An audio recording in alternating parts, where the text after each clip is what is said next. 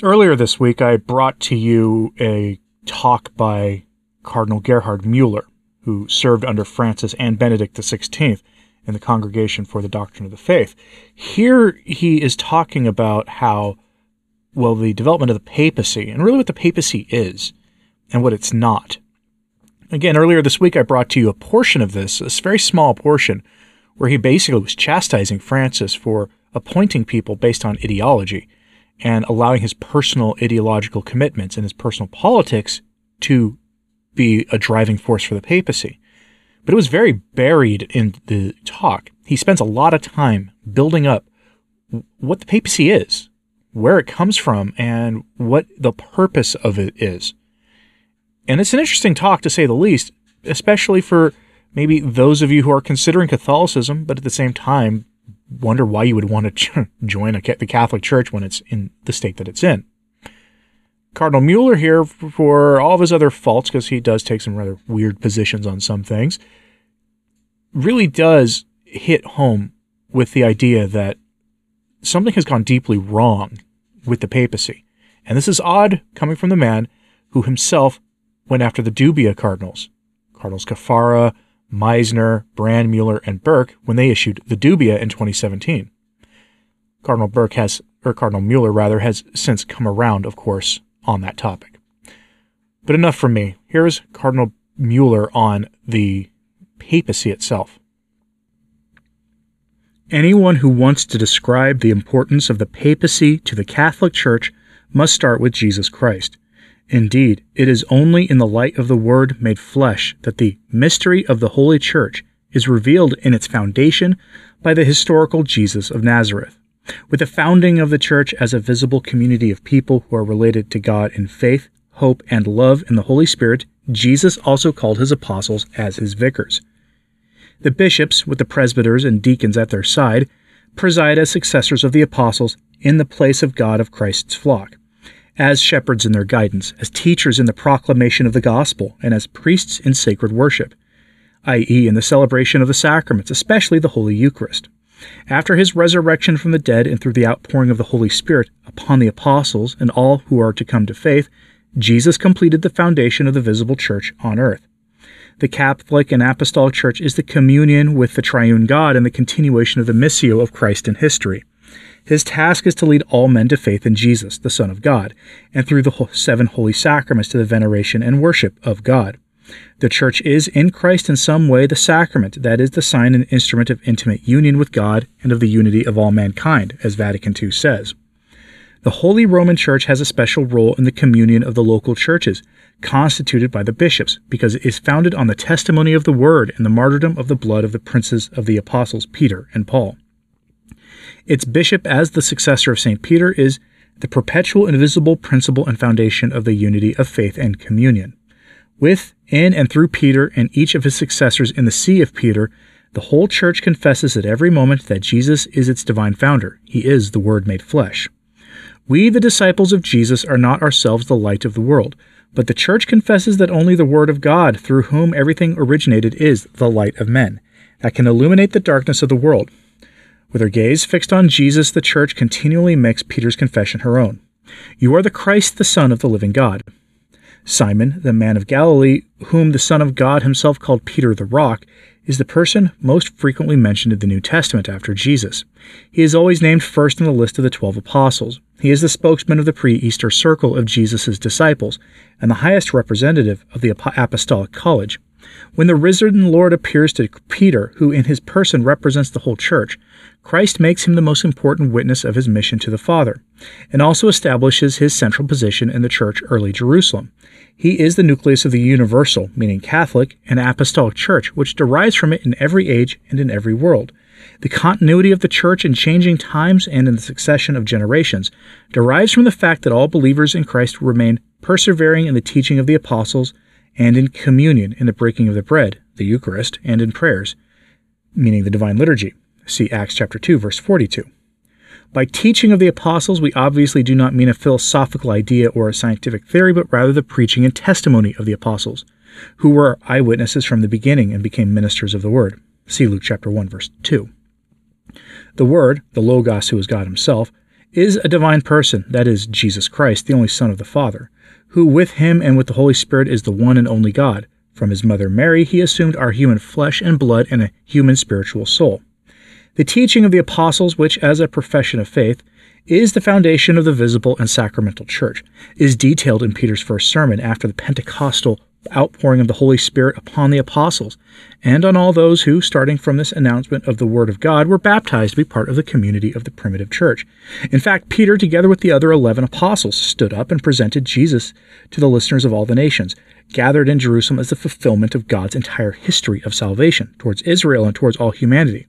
Know therefore with certainty the whole house of Israel whom God has made Lord in Christ, this Jesus whom you crucified. See Acts chapter 2, verse 36. Peter is therefore, together with the other apostles, the guarantor and witness of the identity of the historical Jesus until his death on the cross, and of the Christ of faith thanks to the Paschal event. Consequently, Peter is also the representative of the unity of the pre-Easter circle of disciples and of the post-Easter church, which God brought about on the basis of the Pentecost event. By trade, Simon was a simple fisherman on the Sea of Galilee. Jesus did not call the disciples he wanted to make of him apostles, from the circle of the powerful, influential, and wise of the world, but from humble and believing ordinary people. Indeed, no one should have the opportunity to boast of their merits, and therefore to charm listeners with demagogic rhetoric and propaganda. The apostles must not draw people's attention to themselves. Rather, they must direct the hearers of the preaching to Christ, the true Savior of the world, because Jesus is the only name given to us under heaven by which we can be saved. Nor was Simon Peter the iron-nerved personality who, in his stoic composure, could not be shaken by anything. Jesus often had to rebuke him harshly for his reckless enthusiasm and his defeatist temptations. He even rebuked him as the adversary who hindered Jesus' mission, which was to be accomplished not in the splendor of the golden palaces, but in the shame of the cross on Golgotha. Faced with Jesus' passion, Peter, the apostle of the highest rank, even cowardly denied Jesus 3 times with the words, "I do not know this man."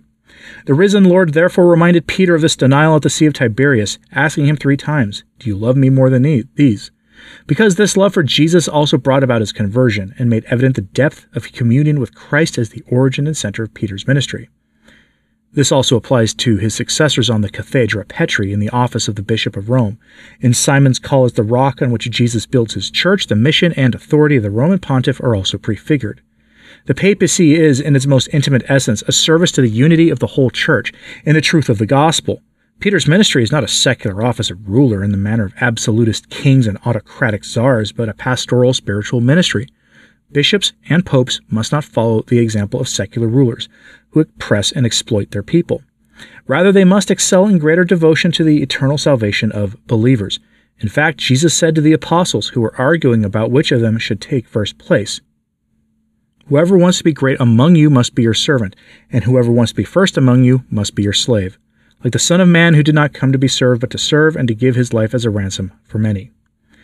The title, which probably expresses the essence of the papacy in the deepest way, comes from Pope Gregory the Great, who called himself Servus Servorum Dei, as opposed to the powerful and ostentatious patriarch of the then imperial capital of Constantinople. Unlike the mercenary, the Good Shepherd is recognized by the fact that, like Jesus, he gives his life for his sheep. In fact, Jesus, true shepherd of the church and of all men, said to Peter 3 times, "Feed my lambs and my sheep." The giving of one's life is also in the inner core of every pastoral ministry in the office of bishop and priest. In the upper room, Jesus entrusts Peter with the perennial task of strengthening his brothers, that is, in their faith in Jesus, the crucified and risen Lord. Jesus' great promise to Peter in the Gospel of Matthew is also found written in the dome of St. Peter's Basilica above the tomb of the apostles. "And I tell you, you are Peter, and on this rock I will build my church, and the powers of hell will not prevail over it. I will give you the keys of the kingdom of heaven. Whatever you bind on earth will be bound in heaven, and whatever you loose on earth will be loosed in heaven." These words of Jesus cannot be relativized by saying that Jesus did not expressly speak of a successor in Rome, or by questioning the historical permanence and martyrdom of the Prince of the Apostles in Rome. It was rather providential that Peter's universal mission was accomplished in his bloody martyrdom in Rome at the time of Nero. Indeed, that other, who will lead Peter where he does not want to go, is the Holy Spirit, who assists him so that he can glorify God through his death. The Catholic Church has always understood that the word of Jesus himself as the foundation of the Roman primacy and as the spiritual foundation of its exercise. A justification of Rome's political status as the capital of a world empire, or the pragmatic consideration that there should be an honorary president among the bishops by virtue of a human right, has always been rigorously rejected. The office of Peter and his successors and bishops is a truth revealed by God which we accept with supernatural faith. Peter and Paul are the founders of the Church of Rome, and that their apostolic teaching and their bloody martyrdom gave that one church the first apostolic foundation. With this church, in fact, by reason of its superior authority, every church must agree that it is the faithful of the whole world, since the apostolic tradition has been preserved in it. For the disciples of that time, and for the whole church until the end of time, Peter confesses that Jesus is not a prophet or a founder of a religion, but the Christ, the Son of the living God. This judgment does not derive from a purely human logic, but was revealed to Peter and to all believers by Jesus' heavenly Father in the power of the Holy Spirit. It is the same Christ who, before going to the Father, in the saving event of the Ascension, gathered the apostles around him to send them to all humanity, in every time and place on earth. The risen Lord approaches the 11 disciples and says to them, "All authority in heaven and on earth has been given to me. Go therefore and make disciples of all nations, baptizing them in the name of the Father, and of the Son, and of the Holy Spirit, teaching them to observe all that I have commanded you. And behold, I am with you always to the close of the age." As far as the Orthodox churches and Protestant communities are concerned, the primacy of the Pope with the doctrine of infallibility in ex cathedra decisions, and the primacy in universal ecclesial governance, jurisdictional primacy, is often perceived as a stumbling block, an obstacle, since the individual local churches are prevented from following their own paths of faith by adopting to their own culture and raison d'etre. But it is precisely the primacy of the Roman Church which offers the divine guarantee that the Catholic Church remains a universal church and does not disintegrate into autocephalous national churches. A national church with its own creed doubly contradicts the universal unity of all people baptized in Christ. In the first place, nations, peoples, cultures, and languages produce neither subjects nor passive membranes capable of translating a divine background noise into human melody pleasing to the contemporaries. Second, the Word of God unites believers in the Pentecostal Spirit of the Father and of the Son across cultural differences into one church. Against the fundamental falsification of the Christian mysteries of the unity and Trinity of God, and of the incarnation of the sacramentality of the Church and of the corporeality of the redemption, at the end of the 2nd century, Irenaeus of Lyons emphasized against the Gnostics of his time and of all time the unitas, and the communion of the universal Church on the basis of the apostolic tradition. Quoting St. Irenaeus, "In reality, the Church, although spread throughout the world to the ends of the earth, having received the faith from the apostles and their disciples, preserves this preaching and this faith with care, and as if she lived in a single house, there believes in the same identical way, as if he had only one soul and one heart, and he preaches the truths of the faith, teaches them, and transmits them with a unanimous voice, as if he had only one mouth. In fact, the languages in the world are varied, but the content of the tradition is unique and identical, and neither the churches that are in Germany, nor those that are in Spain, nor those that are among the Celts, nor those of the east, of Egypt or Libya, nor those who are at the center of the world."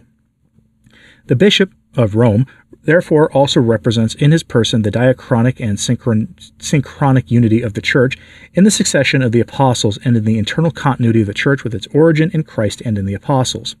Since only the Bishop of Rome is the personal successor of Peter, while the other bishops are successors of the apostles throughout their college, the prerogatives of Simon in his capacity as Peter, as the rock on which Christ, the Son of the living God, will build his Church, are also valid for the Bishop of Rome. Over time, the title of Pope has evolved to include a single term, the essential elements of the Petrine ministry of the Roman bishop.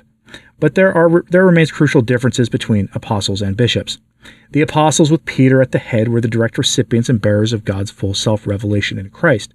The bishops and the Pope, on the other hand, are linked in content to realization of revelation in sacred scripture and in the apostolic tradition. The office of authentically interpreting the Word of God, whether written or transmitted, is entrusted to the sole living magisterium of the Church, whose authority is exercised in the name of Jesus Christ.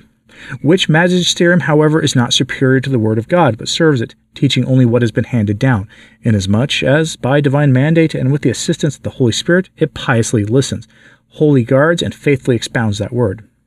Even if the doctrinal decisions of the Church in particular cases infallibly reflect revelation because they are supported by the charism of the Holy Spirit, nevertheless they require the best possible human preparation and demand to be jealously preserved and faithfully exposed, and both the Pope and the bishops are obliged to do so in consciousness. Even for the general governance of the Church, the Pope should first entrust himself to the College of Cardinals, which after all represents the Holy Roman Church and, like the presbytery advises a bishop, advises the Pope, collegially, synodally. As in all cases, a consultative body, constituted by the supreme decision-maker, according to criteria of complacency and clientelism, is of little use and does more harm than good to those in charge. The latter does not need the praises that flatter human vanity. Looking at the human weaknesses that can afflict us in imminent ways, as already in the case of Simon Peter, Joseph Ratzinger also spoke in terms of the history of the church, of the fact that even the popes can become a scandal because, as human beings, they believe they want to blaze a trail that is populist to public taste but contradicts the spirit of Christ. Every pope must distinguish precisely between his divine mandate and himself as an individual with all his limitations. He must not impose his private opinions on politics or economics and non-theological sciences on other Christians. Nor may a pope or bishop or other ecclesiastical superior abuse the trust which is readily placed in him in a fraternal atmosphere to furnish incompetent or corrupt friends with ecclesiastical sinecures, or, contrary to divine right, arbitrarily depose bishops to him, personally unwelcome, or to interfere without just cause in the ordinary pastoral office of the diocesan bishop. If there was a traitor among the apostles chosen by Jesus, and even Peter denied Jesus during the Passion, then we all know that even the human representatives of the church in history and in the present can fail and abuse their office in a selfish or narrow way. We also have an example of this in the matters of the faith, given that Paul openly resisted Peter when he allowed himself a dangerous ambiguity in the truth of the gospel. Our effective and effective detachment to the Pope and our bishop or pastor has nothing to do with the unworthy personality cult of secular autocrats, but is brotherly love for a fellow Christian who has been entrusted with the highest responsibility in the church. It can also fail in this. That is why loving admonition promotes the church more than slavish hypocrisy. But the best way to help the Pope and the bishops is through prayer. We trust in Jesus, the Lord of the church, who before his passion said to Simon, the rock on which he would build his church, Simon, Simon, behold, Satan has sought you to sift like wheat, but I have prayed for you that your faith may not fail. And you, once converted, strengthen your brothers. Peter's faith is the faith of the whole church. That Jesus is the Christ, the Son of God, and that by believing you may have life in his name. I'm curious what you think of his statement here that the papacy should be above and beyond politics itself. Yes, politics, of course, matters for the church. It will always matter for the church, but that the papacy cannot be bound to the ideological commitments of a particular pontiff, that a pontiff should put aside his own politics for the good of the church. Of course, on paper that sounds good, but is that even possible? I'm sure there are numerous things from history you could give as examples of this. Famously, Pius XI and Pius XII during the run-up to and in World War II had positive things to say about the, head of state of Italy at the time. Pius XII going so far as to say that he could tell you that the man is in heaven. That might come as a shock to you, but he said that. And one wonders if that is just his ideological commitments kind of bleeding through, or if there's something else. You could come up with numerous examples, though, of the ideological commitments of a pope being front and center. So I'm curious if you think Muller is right, or if this is just sort of a naive thing. So let me know in the comments. And also, did you learn anything from his talk here about the papacy? Very curious if you did. I should have this uploaded, the text of this available, linked in my show notes today at returntotradition.org. You will need some sort of web translation extension for that, though, to be able to read it. Let me know what you thought of this in the comments, please. Like and subscribe if you haven't. It does help, as does sharing this on social media. That helps a lot, too. As always, pray for the church. I'm Anthony Stein. Ave Maria.